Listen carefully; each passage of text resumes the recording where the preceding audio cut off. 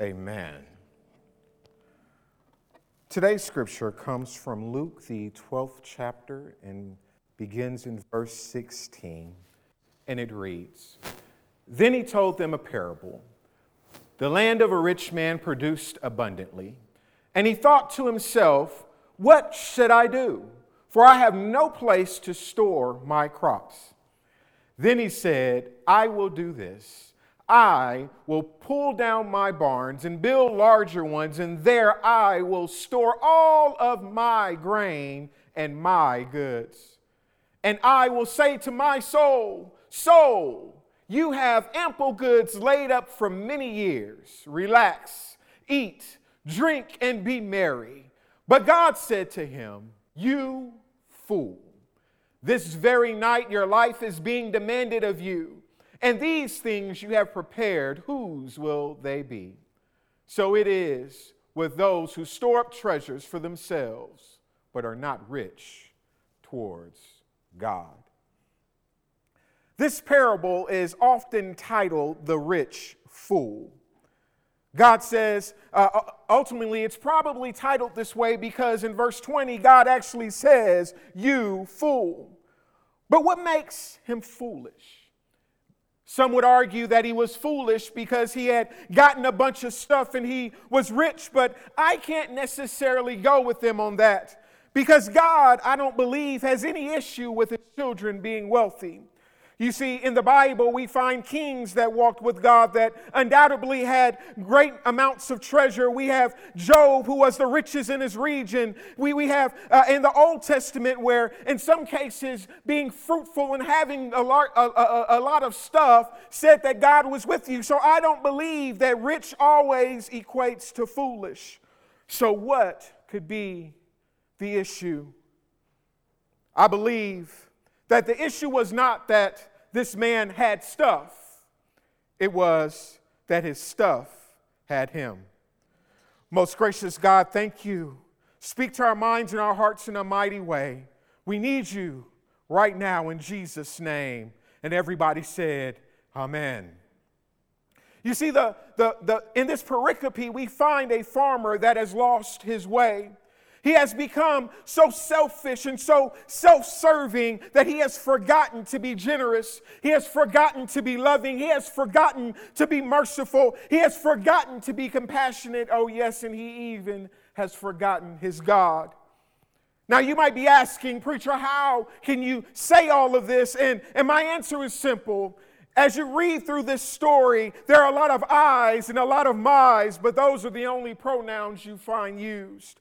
There's no mention of the friends that probably helped him plant the crop. There is no mention of family that probably stayed with him when he wasn't so rich. There is no mention of the stranger who is traversing their journeys that should be able to glean from the edges of their field. And there is no mention of God until God himself interjects and says, "You fool." You see, he has become very selfish and very self-centered and believes himself to be so self-sufficient that he needs nothing and nobody. And that, people of God, is living a foolish life. And looking at this, I'm reminded of my many years in sales where managers and owners would tell us sales reps, you need to go buy a bigger house. You need to drive a better car. You need to get better toys. And it was because their thought process is if you had more pressure to pay on stuff, then you would have more pressure to sell to make the money to pay on stuff. Now, the problem with that, even though there may be many, we'll focus on this. The problem with that is, for those that don't know God, when famine hits, something like COVID-19, and all of a sudden you can't make what you used to make, no matter how hard you work, no matter how many hours you put in, your commission checks just aren't the same. If you do not believe in the true and living God, your world is rocked. This type of weight can crush a person's peace, crush a person's joy, crush a person's ability to love, and even dismantle their relationships. Because for them, success revolves around money and the belief that they themselves have the ability to acquire it. Therefore, Famine rocks their world because their hands aren't powerful enough. Their mind isn't intellectual enough, and their way of doing things isn't strategic enough to yield the results they desire.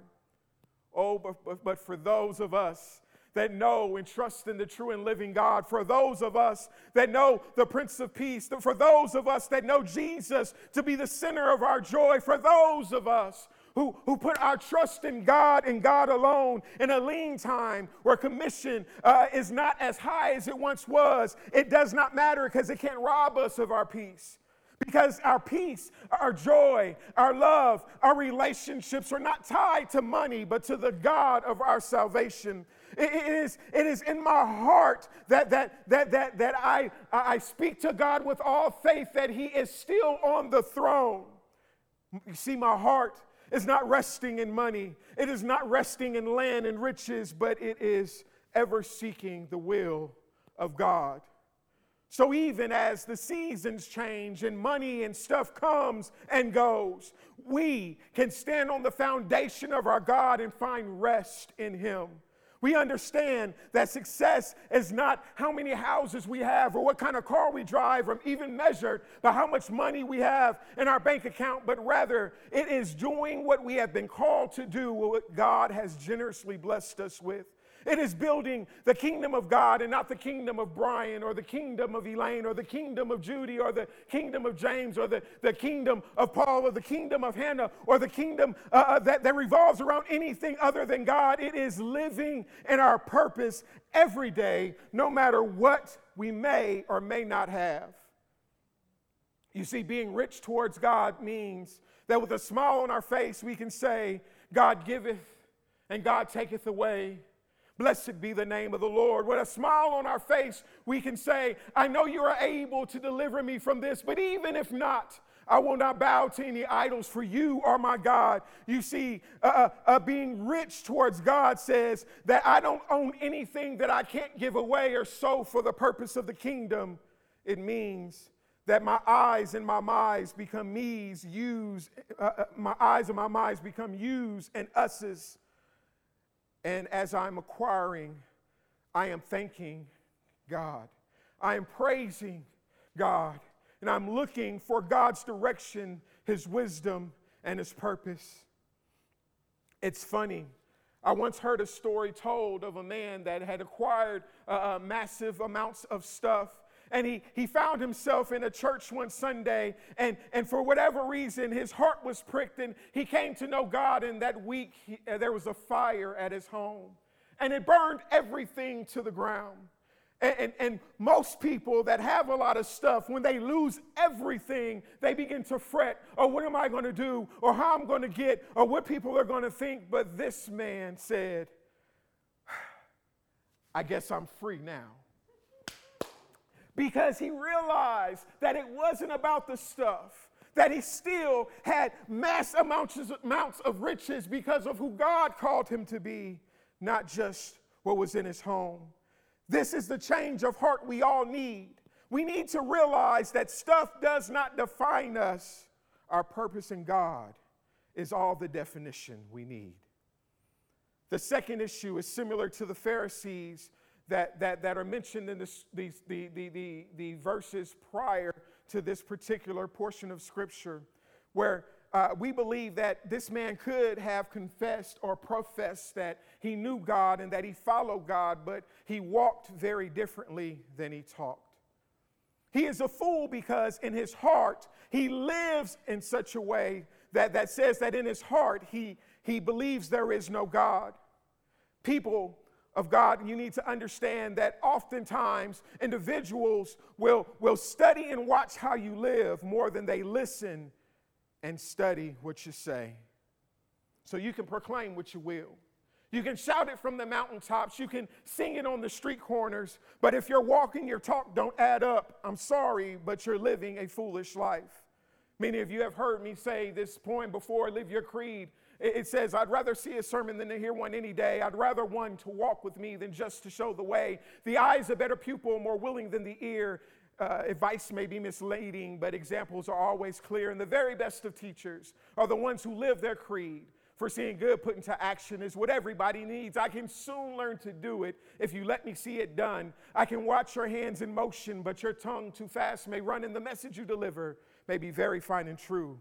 But I'd rather get my lessons from observing what you do, for I may misunderstand you and the fine advice you give, but there's no misunderstanding how you act and how you live. In this scripture, as this man praises himself and pleasures his own heart, people are looking and saying, is that what success looks like? Do I need to be like that in order to be successful? Now, I like to take a liberty here. Hopefully, I'm not kicked out by saying it this way, but let's just say that the scripture after this doesn't say that the Lord required his life. Let's say he lived to be an old age and he had a son.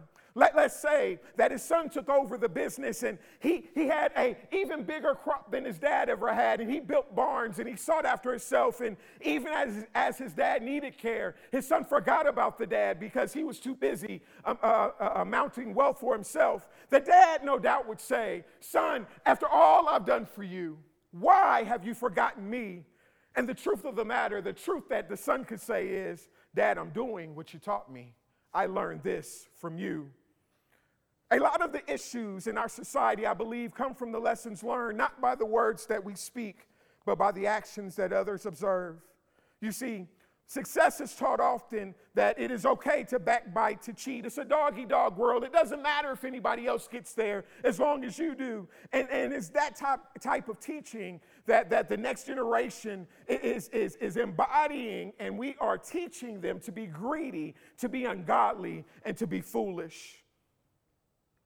We need successful people living godly principles to stand up and be an example. For whether we do or not, the next generation will take what we have given them to see and live that creed. And I don't know about you, but I do not want to get into my older years and look back and realize that I've promoted an ungodly, a greedy, and a foolish living for those that saw me every day. I don't want it to be my fault. The third issue that caused him to be foolish is he forgot the importance of intentionally living each day for God. He looked at his storehouses and how they will benefit him for years and years to come. I am good forever. Forgetting that God has required a very specific purpose for him, for you, for us today. We often ask the question of others, if you were to pass away tonight, are you sure without a shadow of a doubt that you would go on to be with God? We often say, tomorrow's not promised. We have to do what we have to do today. But the reality of it is, as we spit those sayings and as we ask those questions, some of us forget to intentionally live for God even in today. We walk into our jobs and work them as unto ourselves, forgetting that we're called to work in excellence unto God.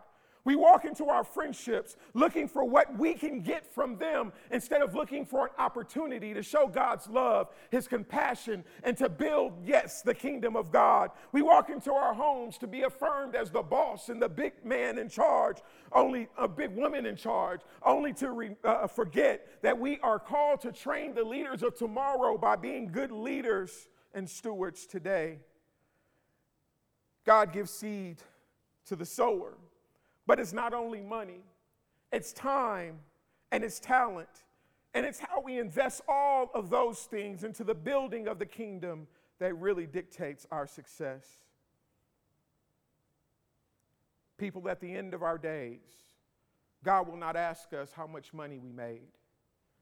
God will not ask us how many houses that we owned. He will not ask us if we drove to heaven in a Benz, a Bentley, or a Range Rover. But he will evaluate, God will evaluate whether we have been good and faithful servants. A good friend of mine, Bracy Dangerfield, once preached a message called, Is It In You? And it was under the premise that what is in your heart will come out of your mouth and be lived in your life, whether you like it or not. And what we find in this parable, and what it really tells me is, the heart of the problem is in the problem of the heart. So, people of God, my question to you is this. As God blesses you, do you remember God? As God increases your territory, do you look for opportunities to be a blessing to others? As God intentionally fulfills his promises in your life, are you intentional about the promises that you've made also? Brothers and sisters, our world needs us to live a faithful life and not a foolish one. In a time where those who once depended on riches are looking for answers, we can show them a more excellent way. We can show them how the love of God surpasses all of these things that we see. We can show them that the compassion of Christ is for us all. We can show them that a peace that surpasses all understanding is available to them. We can show them the God of our salvation. We can show them that following that idol that they used to serve called money served them not well at all, but serving a God that is all powerful and ever present in their lives can be the change that they are looking for. In a world that is riddled with bigotry, hatred, and racism, it is our voices in our lives that show the love of God to change, and I believe will change generations forever.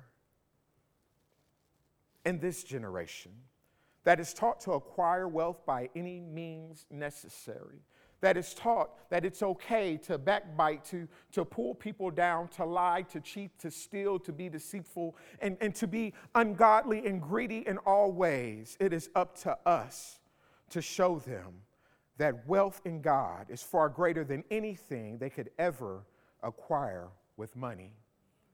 But it first requires a change of heart. In the name of the Father, the Son, and the Holy Spirit. Amen.